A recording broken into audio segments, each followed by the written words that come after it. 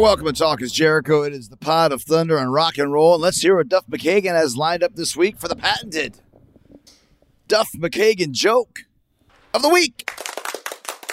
Chris Jericho, Duff McKagan calling.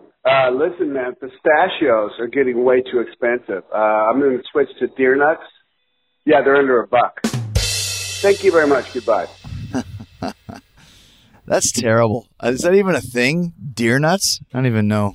I know beer nuts, but Duff is on a roll, though, as he has been for the last 4 or 5 years, or whatever it's been since he started the joke of the week. So thanks to the Rock and Roll Hall of Famer for never missing a Friday. And we're less than a week away from the start of Fozzy Save the World Tour, March 31st in Detroit.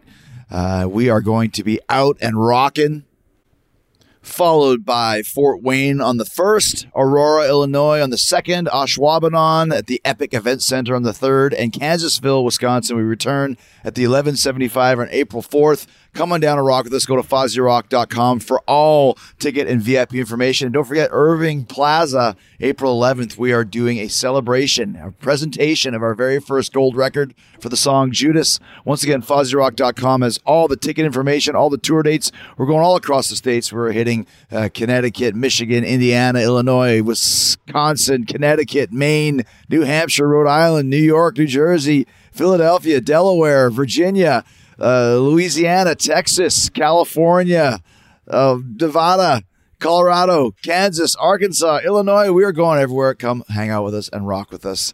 Go to FozzyRock.com for all information and book a cabin for Chris Jericho's Rock and Wrestling Rager at Sea. The Four Leaf Clover. We are now setting sail February 2nd, 2023. And we got a great lineup of talent joining us. For the first time ever, we're going to our very own private island. Get all the details when you sign up for the mailing list at ChrisJerichoCruise.com. It's going to be the vacation of a lifetime. All right. Today, I've got cult survivor Lola Blanc sharing her unbelievable story. Her and her mom were recruited into a religious cult by a man who claimed to be the next prophet of the Mormon religion.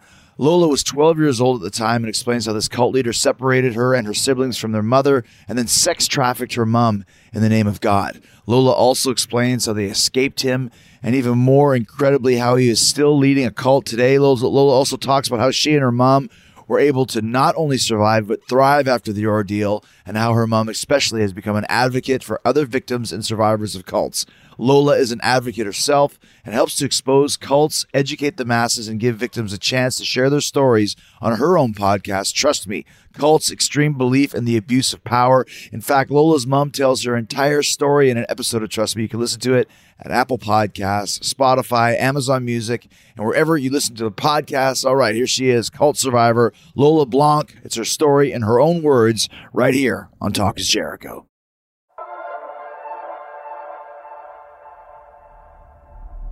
Here we are with Lola Blanc. Are we blanking it or are we blanking it? Blanc, correct. We're blanking it. French pronunciation of Blanc. Please, I'm fancy. Absolutely, as am I. So we're a very couple pair of fancy pantses here. And you have a lot of stuff going on. You're a singer, you're an actress, American Horror Story, which I'm a huge fan of. Lots of really cool stuff, but something that's very interesting to me that you've talked about on your podcast and is always kind of an interesting story is that you were involved in a cult. Yes. With your mom. Yes. And I listened to your show with your mom last night, and it's a whole sordid story, but I just kind of wanted to talk to you about all this because you're very successful here, which is great, but earlier in life, it was a different kind of path for you. Yeah, it was. And can I tell you, please don't be offended because he was very handsome. You kind of look like the guy. So if you wanted to start a cult, I think it would be very easy. Well, I have membership cards printed up. It's just called the Chris Cult. I'm in. That's Sold. all I got. So I'll give you the card, put it in your wallet, and you get 10% off at Subway. And that's basically all I got so far. You know what? This is a shitty cult, actually. I'm out. It's the worst cult ever. Fine, then give me my membership card back. Cool. Yeah, man. My mom and I believed in a self-proclaimed prophet when I was 12 years old. We believed in this man who said that he was bringing about the end of days, the second coming, and he was the one true prophet. You know, we were Mormon, so he was this like Mormon offshoot kind of guy, as you know. Were you guys in Utah? Is that where you grew up, sort of thing, or? Well, I mainly grew up in Michigan, but we had moved to Utah, so we'd been there for like maybe a year. My mom was single. She was divorced. She had just gone through this like exhaustive repentance process because she had sex with her boyfriend. And in Mormonism, sex is a sin. So she got excommunicated. So she'd just gone through this like long, arduous excommunication process and was like back on the scene and ready to do it and Mormon as hell. And this guy targets her at a singles dance and basically changes the course of our lives forever. So just to go back a bit, and once again, you can kind of fill us in a little bit about Mormonism, if that's even the term. Yeah. Because you mentioned that you said sex was frowned upon as a Mormon, but yet you can have multiple wives. So early in, and by the way, they don't like to call themselves Mormons anymore. They like to call themselves the Church of Jesus Christ of Latter-day Saints. But I am going to call them Mormons because that's what I grew up saying when I was LDS. Originally, polygamy was like a part of the structure. And then they banned polygamy when basically, in order for Utah to become a state, because polygamy was outlawed in the US, they had to like get rid of it to like get what they wanted and like continue to be a church and continue to be a state. So they got rid of polygamy in the 1800s. I think it was the 1800s. Yeah. And so now mainstream Mormonism, they distance themselves entirely from polygamy. But then you have the fundamentalist Mormons who basically think that once polygamy was outlawed, the church wasn't the true church anymore. So they need to like uphold these like fundamental values, including having multiple wives. Mm-hmm. In mainstream Mormonism, and actually in both, premarital sex is the worst sin that you can commit next to murder. So it's bad. Wow. So that's kind of the top of the list. But once again, it's okay to have this polygamist attitude with the multiple wives. That's okay. You can do that. No problem. Or at least it was. It's not a part of the mainstream Mormon church. Gotcha. But in heaven, say you're a man who gets divorced and then you remarry, you get both of those wives in heaven, unless your first wife is like sealed to a new man the correct way. So there is polygamy in heaven, just not on earth in the mainstream church.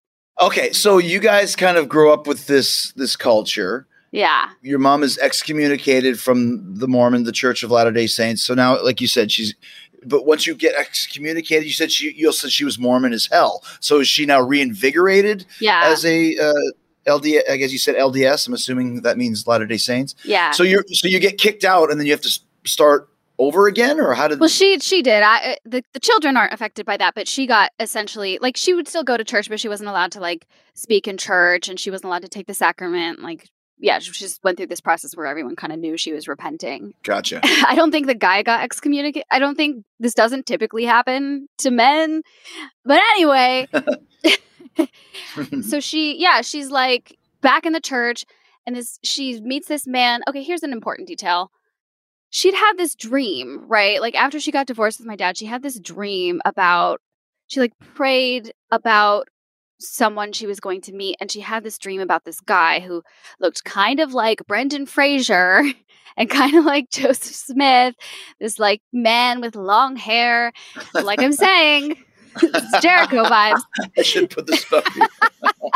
Okay. So this singles dance, she's there looking for her new Mormon husband. She sees this man who looks just like the guy from her dream. And it happens to be this man who, let's give him a fake name because he wants attention so badly and I don't ever want to give it to him. We won't call him by his name then. We will not call him by his name. Also, he's tried to sue me before, which is stupid. We've called him Adam before, so might as well just call him Adam again. Let's call him Adam, yeah. So Adam charms her. He's like dancing with all the old ladies. He seems like this fantastic guy. And they start talking after, and he confesses to her that he's an atheist. So she is like, well, I have to convert him. I'm like really strong in my faith now. I have to convert this man, and like basically begins trying to like convince him why Mormonism is this great church. The next part is there's so many like little details. But over time, he switches it up. He tells her, I was lying to you. I'm not an atheist at all. Actually, I am the new prophet on earth. So the context for this, which is very important, is that in the church, there is a story about how Joseph Smith, the first prophet, basically like he was translating the Book of Mormon from an angel, right? So an angel's telling him what it says and he's translating it. The guy just wrote the thing, but whatever. According to Mormon lore, this is what he's doing. He's translating from an angel. A part of the Book of Mormon was hidden away in a hill to be revealed sometime in the last days. And this is called the sealed portion. So this basically leaves an opening for multiple people have tried to come forward and be like, I'm translating the sealed portion of the Book of Mormon from an angel. I am the real prophet on earth. So that is what this guy does. And the process of convincing her of that was not instant. It was not immediate. It involved a whole series of manipulations. My mom told him very vulnerable things about herself. He used that against her. And keep in mind, the context of this is that she saw this dude in a dream. She prayed about meeting someone, sees a man in a dream, meets the man. That man is now telling her that he's translating the sealed portion of the Book of Mormon, which is a thing that Mormons actually believe in. There's context for all of this. And he employed other people to also say, yeah, he's the real deal. Mm-hmm. He's a prophet. I believe in him as well. And also created fake people to tell her also that he was the real deal.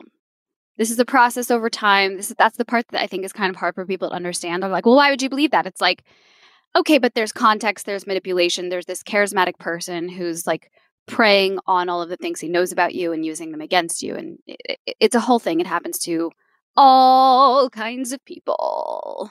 But he also, just doing a little bit of research beforehand, he had claimed to be the reincarnated brother of Joseph Smith. Joseph Smith, for those of you who don't know, and I could be wrong about this, but he basically created Mormonism. He is the guy exactly. Yeah. So his brother, Hiram, if that's even correct. Yeah, Hiram. So Adam, our cult leader, claimed to have been the reincarnated spirit of Joseph Smith's brother. Is that correct too? I believe so.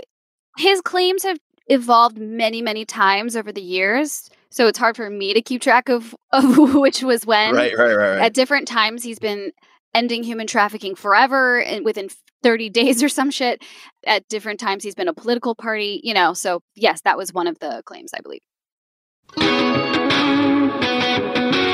So do you think that the fact that your mom saw him in the dream was a coincidence? I mean, obviously, what's the connection there? So memory is a funny thing, right? We think of memory as something that you just kind of go into your file and pull it out. But the truth is that every time you pull out a file, you are altering it a little bit. You are reconstructing the memory. And that's why witness memory in court cases is so fickle and unreliable, because it's easy to kind of edit a memory with a person's face in it and think that that's what you saw and fully believe it. I suspect it was something like that. I suspect it was the general shape.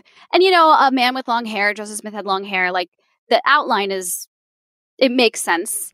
Right. But then there's also one other possibility, which is that my dad, when my parents were still together, my dad went to a particular military, he was in the military, particular school.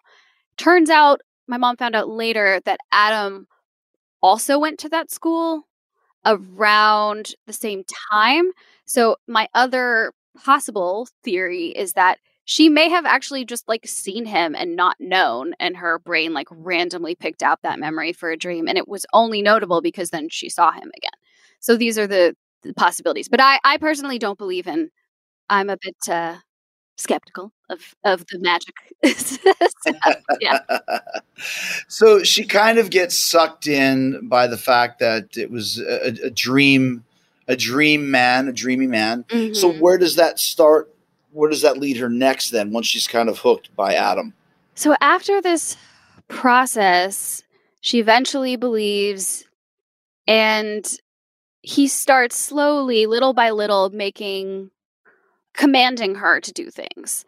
They don't start out big, but he tells her that he's started a charity to help the needy. And this is one of her main values, is helping the needy. Also, at this point, I'm 12. I'm snooping through my mom's computer one day, just looking for shit, as you do, just being nosy.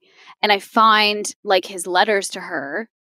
I believe he was in jail at that point, which also Joseph Smith went to jail. There's this whole theme of like, oh, we're being persecuted in the LDS faith. Martyrs. Yeah. Yeah, exactly. So I find this letter from him and I talk to her about it. And then I believe in him too.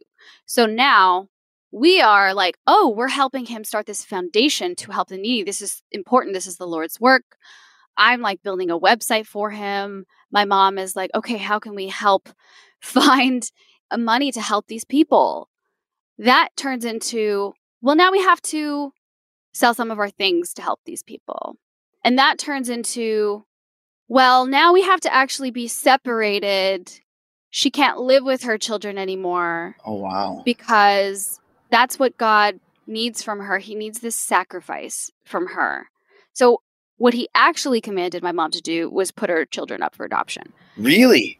Yes. She's not going to fucking do that. Is it you and how many other kids?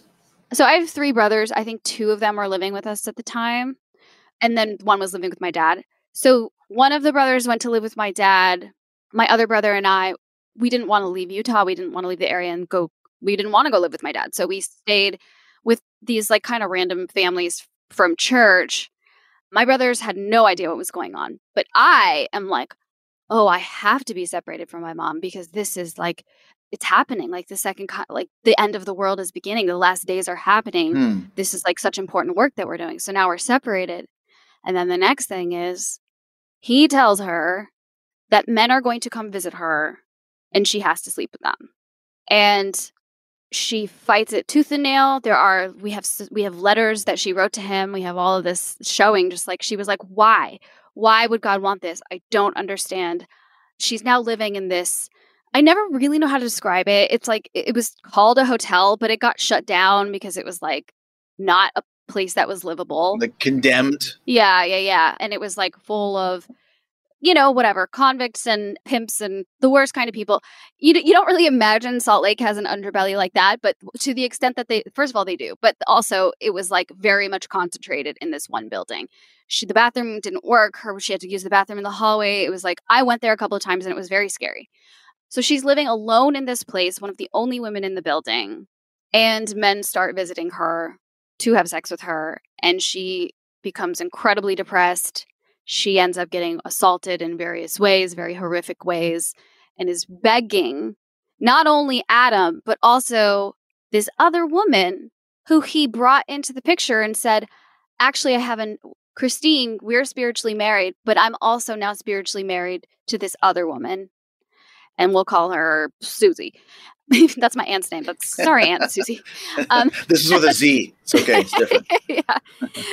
Susie also now is one of the people who's in on it and like telling my mom, you have to do this. This is what God wants. Adam and Susie are ignoring my mom, essentially like pleading and being like, why? This is the worst thing I've ever experienced. They are being like, no, you have to.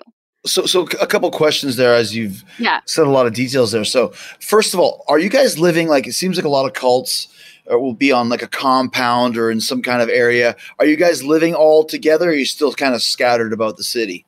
It's scattered. This one was very interesting because at the time he didn't have like a whole group. He had conned people before, multiple people. He had already done this to multiple victims, but he didn't have like a full-fledged group, which he now does have. So at the time, it was really like my mom and I believed in him. I think a couple random people believed in him.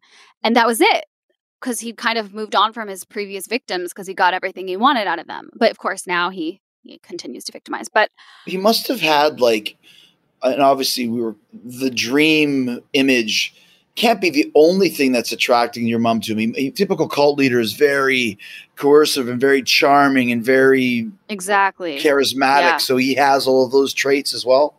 Yeah. I've talked to other victims of his and like, he's one of those excellent manipulators. He's one of those people that you don't want to think that you would fall for, but like you probably would. Yeah. Because you would know like, oh, Christine experienced this other trauma. Like, I'm going to use that to tell her why God needs X, Y, and Z from her, because this is her true test and her true challenge. I'm going to prey on the beliefs that I know that she has. I'm going to prey on the values that I know that she has.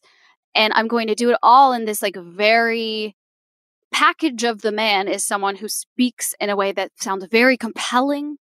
You really want to believe everything that he says. It's so passionate, and he's very handsome. He's just one of those fucking guys, man. When he's telling her to, have sex with these guys because that's what God wants, what is his reasoning for that? What's he getting out of this? Is he a pimp or? So she doesn't see a dime from those transactions. He does. So that's what I mean. He's basically pimping her out, or is he using her as? No. So apparently there was an actual pimp there who was doing the day-to-day work, which is an insane thing to say. But I think that Adam I believe that he was taking the money. So either way, she's being trafficked, essentially. She's being sex trafficked. Sex trafficking. Yeah. And you guys now, when you said you were separated from her, are you living in the condemned hotel as well, or where are you guys at? Well, my brother's with a friend's family, and I'm with another family from church who have no idea what's going on, just like a regular Mormon family. Wow. Yeah. And I'm sneaking phone calls to my mom being like, is it happening yet? Is it beginning? So you're kind of involved every step of the way. Yeah. I mean, I didn't know about the sex part until later, but now I've read their letters and read all of the stuff about it, and it was definitely happening. And as a 12-year-old child, you are all in on this. This is just the way it is. This is the way that Adam wants it. So let's do it. I mean, yes and no. So again, another important cultural thing is that I grew up believing that life is just a series of tests. It's just a series of tests to then get to the next life where you'll be rewarded for all of your strife. Right. Anything that happens that's bad, God tested Abraham and Isaac, told this dude to kill his only son because it was going to be a test. So this is the mindset that I grew up with, that all of us have in our heads. I mean, at least at that time, I don't know if the church has changed a bunch since then, but it's God's going to test you. God's going to throw you shit that you will feel like you can't handle. And your job as a good Mormon is to get through it in a righteous way, and you'll be rewarded by going to the highest kingdom of heaven. So I'm oh, this is our test. But also the other element here is that I feel fucking special. I am the only child on the planet Earth who knows that this is happening, right, and who knows that this is the real prophet.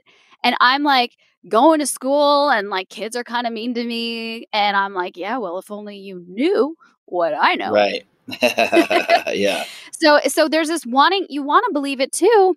You want to believe it for numerous reasons. You want to believe it because it feels like you're special, and we all kind of secretly believe that we're special. And here's someone coming along and telling you, you are basically Harry Potter. You have been chosen.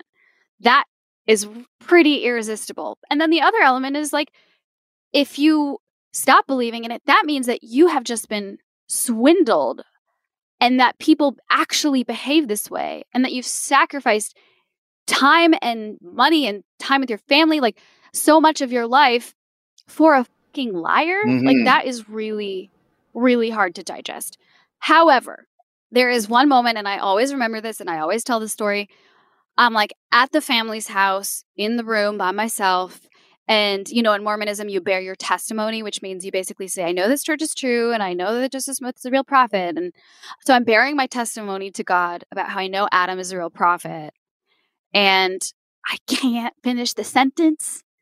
And I was why can't I say it? Why can't I get myself to say it? I know it, don't I? And I didn't. And I didn't finish it. I just changed the topic of the prayer, and I remembered that, and I filed that away for later. I was probably a prophet, definitely a prophet.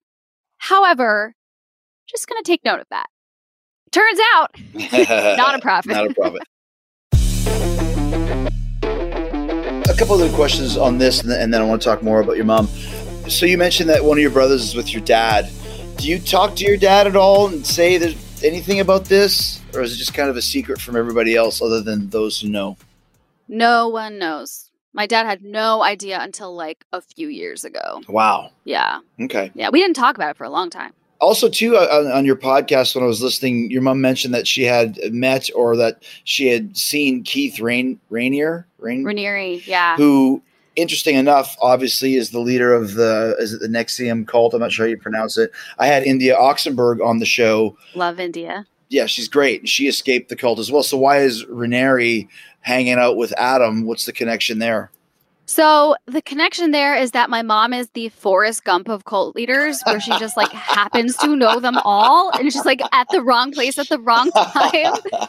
Because there are more. It's not, but yeah, with Keith, it's so funny, man. My mom dated him just completely independently Really? of Adam. Yes, my mom dated Keith Raniere, the leader of NXIVM, like 15 years before he started NXIVM. He indeed tried to give her a slave contract long before he'd started his whole pyramid of sex slaves. And she felt like she was supposed to sign it. And then the next day she tore it up and she called him. She was like, I don't want to do this. But the funny thing is that like, this is all happening around the same time. So like Keith and I think Nancy are trying to get my mom to come to New York. And I met him. I visited New York. I like met him. He was like, I thought he was great. I thought he was really fun. I thought he was the smartest man in the world, you know? Wow. But they're trying to get my mom to come to Albany, New York while she's dealing with Adam. And I lied. Keith knew what was happening.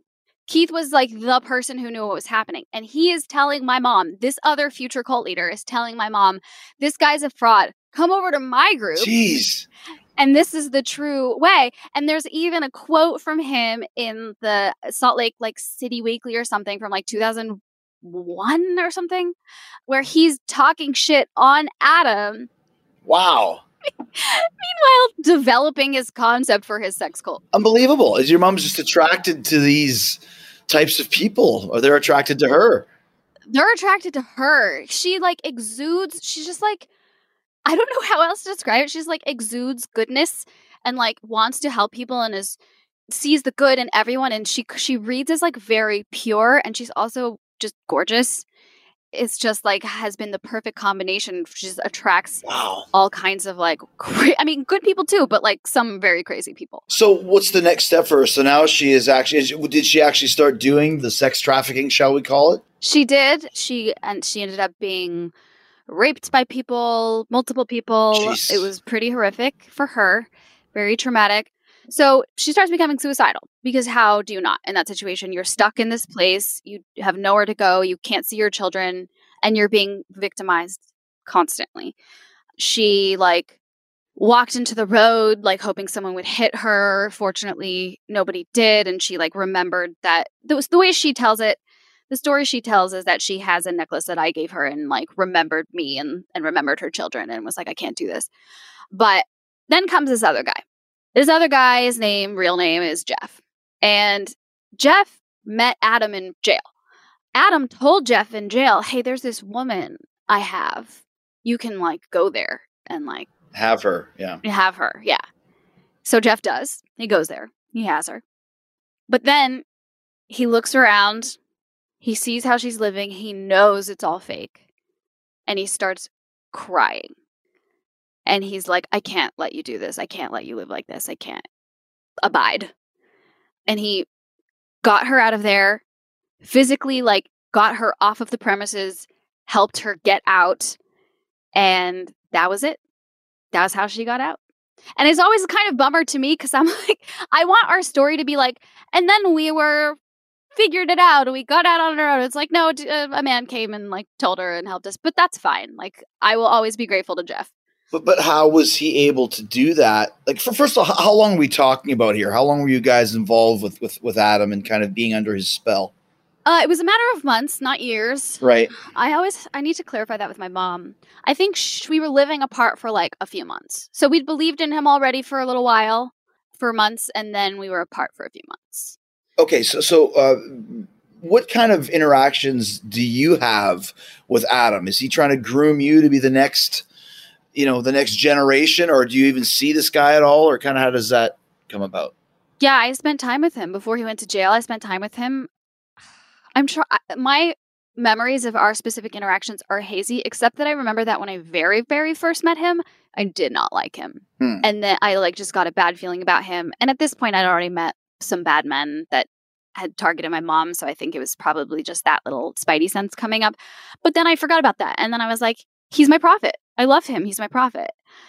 the way my mom tells it, I don't know like exactly what he said, but she says that he would talk about me as though there's something really special about my real name is Candace, or something really special about Candace, and would talk about me in a way that she now believes was him, like, yes, having plans for me. I never saw any of that because it never got to that point. So how does Jeff come in and kind of rescue her from Adam? I think fortunately she was so beaten down and so wanted it to be over that she was in a place where she was able to be receptive. Something that's very common with people who are in cults or stuck in a belief system is that generally, if you directly attack the thing that they believe in, they will fight back harder and they will believe in it even more because they have to defend their belief system. Unless there's already a crack and there's already something that's making them question and want to leave. And then somebody just like confirms that. So my mom just wanted to be with her kids. She just wanted to be with her kids and like live a normal life again, and was miserable. So this guy comes along and says, not only do I know he's fake, but he told me everything that he did, everything that he planned, and it all tracked, and she was ready to hear it, and she was ready to leave, and they left. So she kind of like deep down inside, she wasn't hooked enough to be just completely blindly doing whatever she's told. She knows it's wrong, and she just needs an excuse to get out, right? I mean, I think it depends on what stage, because like you don't end up in that situation if you don't really believe it. You don't. That's how they get you. But there was enough that was happening that was making her want out. So do you just pick up and go with her and say, okay, we're leaving? Or was there any questions for you as far as like, did you completely cool wanting to leave? Or did you have any reasons that you wanted to stick around? Oh, no. She came. I remember she came, I think it was the next day, or maybe it was even that day. She came to the house where I was staying and sat me down outside on the hill and told me that Adam was not real. My reaction at the time was, yeah, that makes sense. All right, let's move on. Let's like start the next part of our lives. Like I didn't even want to think about it. I think I just like totally glossed over it and was like, yeah, I guess I've seen men be really shitty to you before, so that tracks. So let's get out of that and start our lives, you know. Seems like you're pretty lucky that you got out of it. We mentioned, India earlier and how she was kind of stuck in this. Do you feel fortunate that you got out in time before you kind of got locked in even deeper?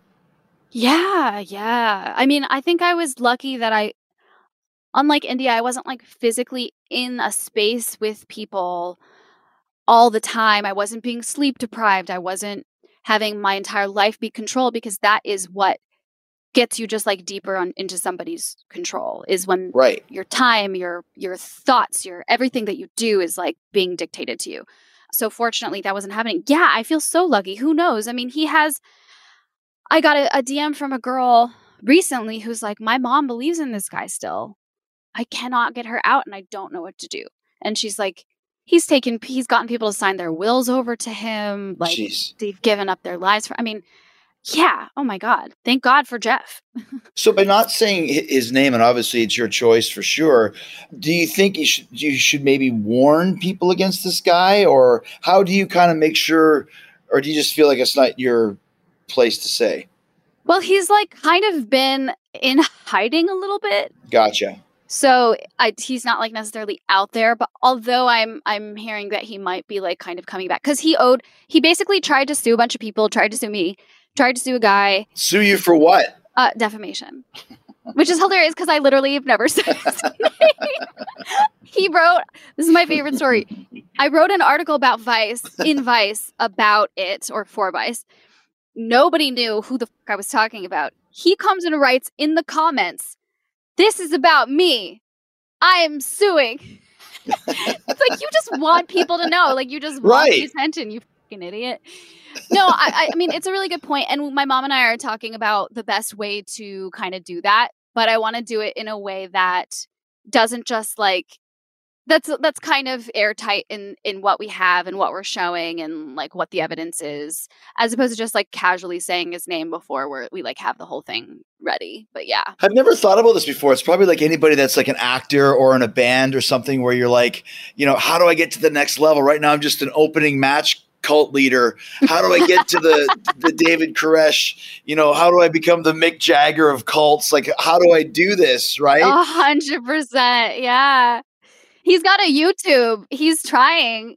I really, really think he thinks that I'm the ticket too, because I've seen his emails. Because you've got some notoriety right now. Is that why? Yeah. Yeah. He's like, she's famous, which first of all, no, I'm not. But he's like, she's famous. Really? Check it out. And it's like, you just want me to talk about you so badly. So I can't give him that satisfaction right now. Yeah.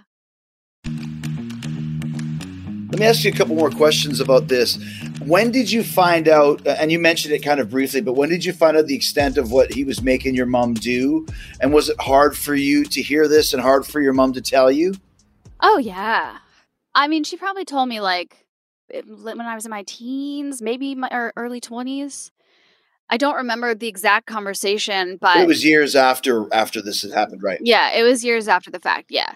My mom's life is like, I mean, she's working on a book. I hope that she gets it published because her life is fucking insane. She's been through so much trauma and she's somehow so positive and happy.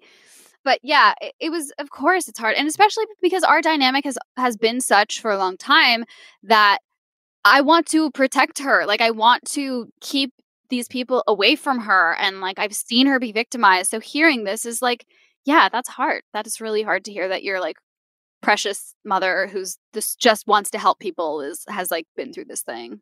And what did your dad say when you ended up telling him about it? He was like very shocked and I think pretty uncomfortable.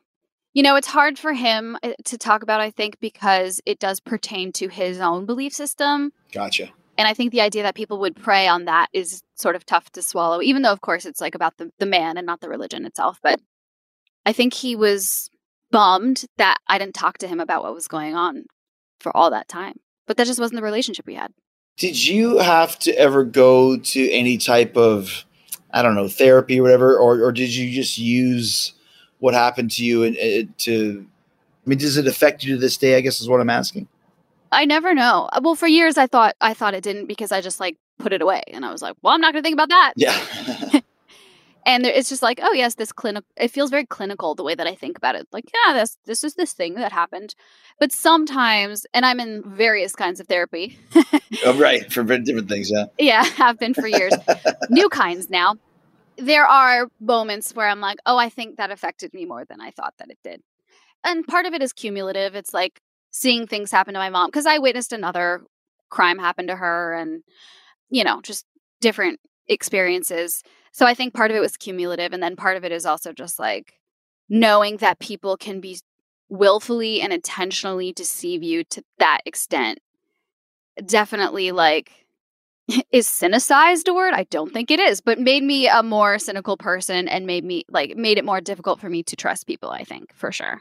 Yeah, it's really interesting because once again, going back to what India was talking about, she said nobody ever wants to be in a cult. You just end up in one. And it's not like you were or your mom was a weak-minded person or somebody that was missing something. It just kind of happens. And it's amazing that there's people out there that will take advantage of you to rope you in. Yeah, and one of the things cult expert Steve Hassan always talks about is that people who are susceptible to cults, it's not about their age, although it does typically happen to younger people, but certainly not always. It's not about their age, it's not about their gender, it's not about their class, it's not about their job, it's not about their education. It's about whether they are in a time in their life of transition or change or trauma.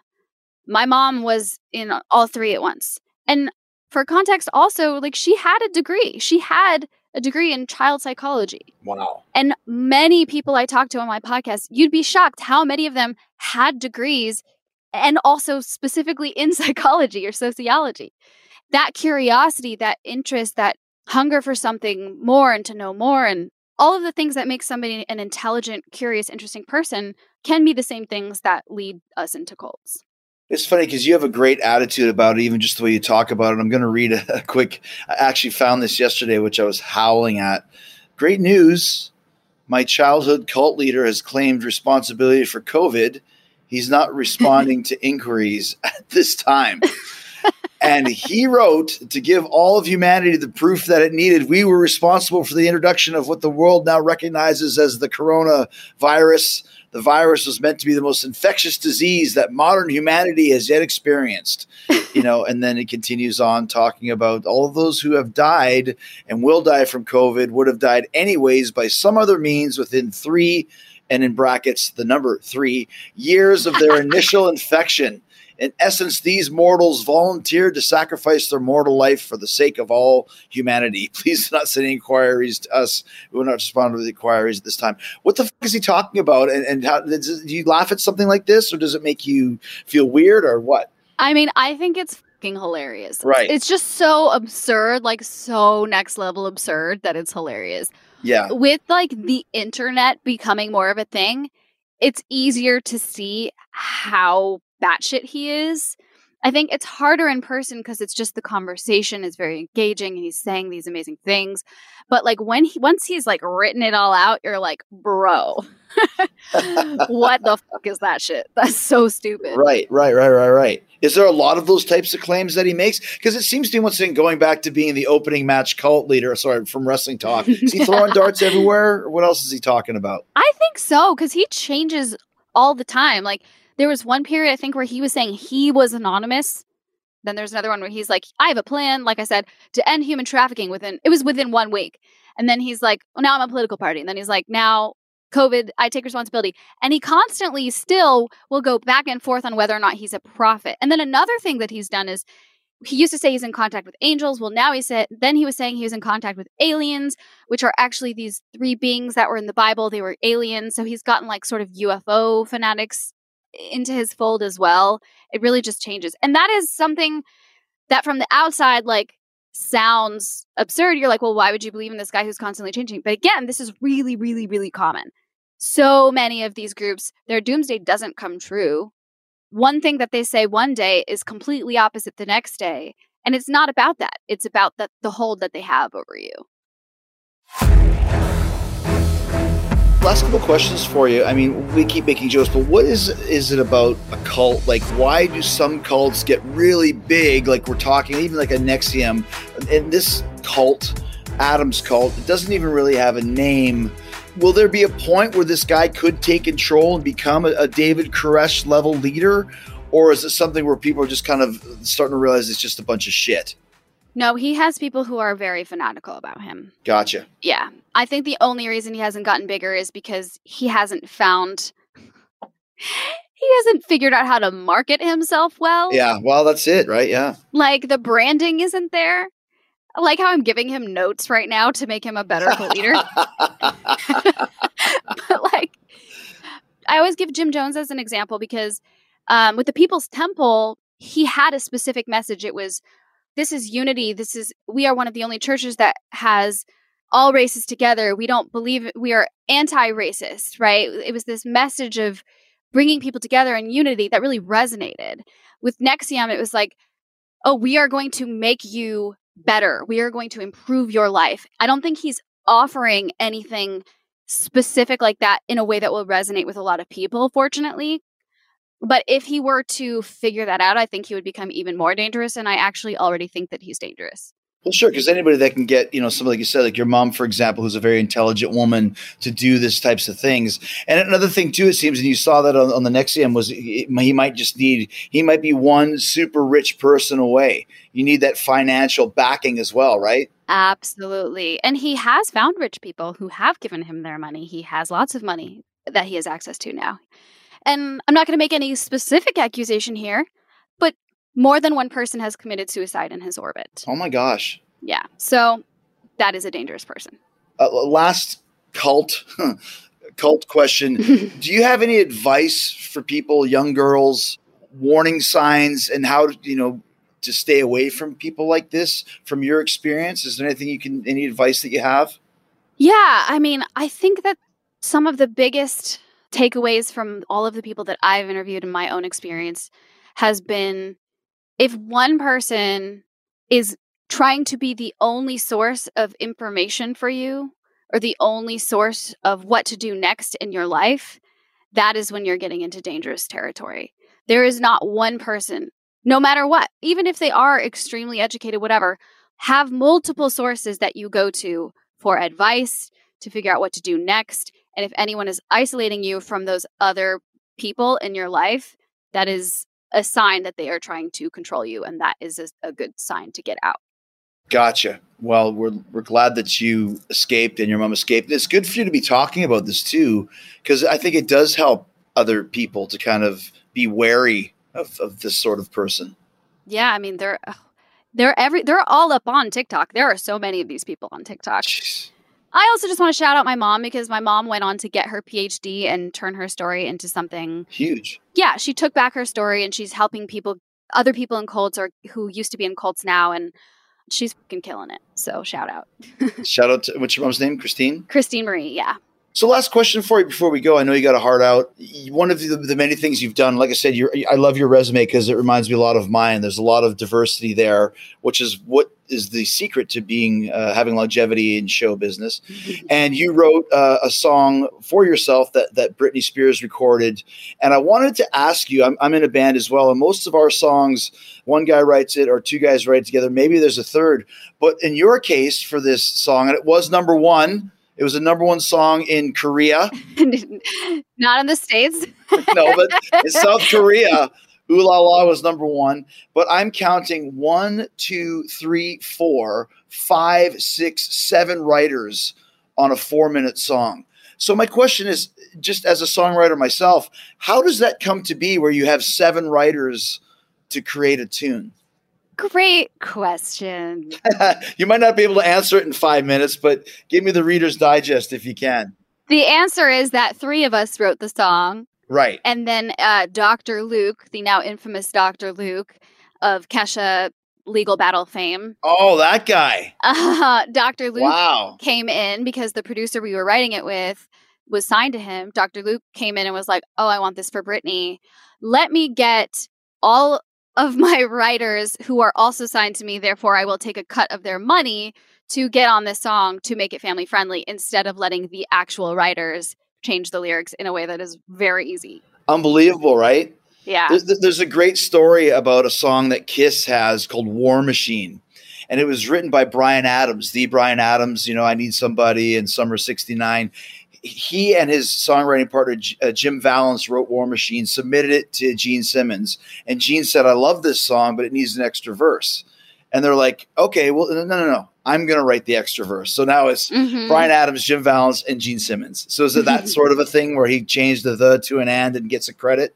I mean, they did change the song before was very risque and it had to be family friendly. So they changed the lyrics to be family friendly. But let's be clear, any songwriter can do that. That is not a difficult task. I think you probably could have figured that out yourself, right? Yeah. But overall, was it a positive experience to have this song with Britney singing it? Absolutely. I love Britney. And honestly, that experience changed a lot of things for me because it just legitimized me in the music industry a little bit. So I'm grateful for it. I don't want to sound like I'm not. I am. Amazing. Musician, songwriter, actor, podcast, director. Yes. What are you directing now? What's your next directing project? Well, my heart out is because I have a meeting about a short film that I am about to be working on. But I've directed stuff with wrestlers in it. I directed a music video last year that had Ryan Nemeth in it. Oh. And a few other people. The whole video is wrestling. So shout out. He's great. I love Ryan. He's great. I love Ryan. He says hi. Well, thank you. Well, most importantly, too, cult survivor. And thank you so much, Lola. It's been a pleasure talking to you. And I think you're in your closet. I am. So let's get you out of the closet. Don't forget, you have your Chris Cult membership, 10% off any sandwich at Subway. And that's all I ask. Just tag me on Instagram. Sold. Thanks, Lola. Thank you so much.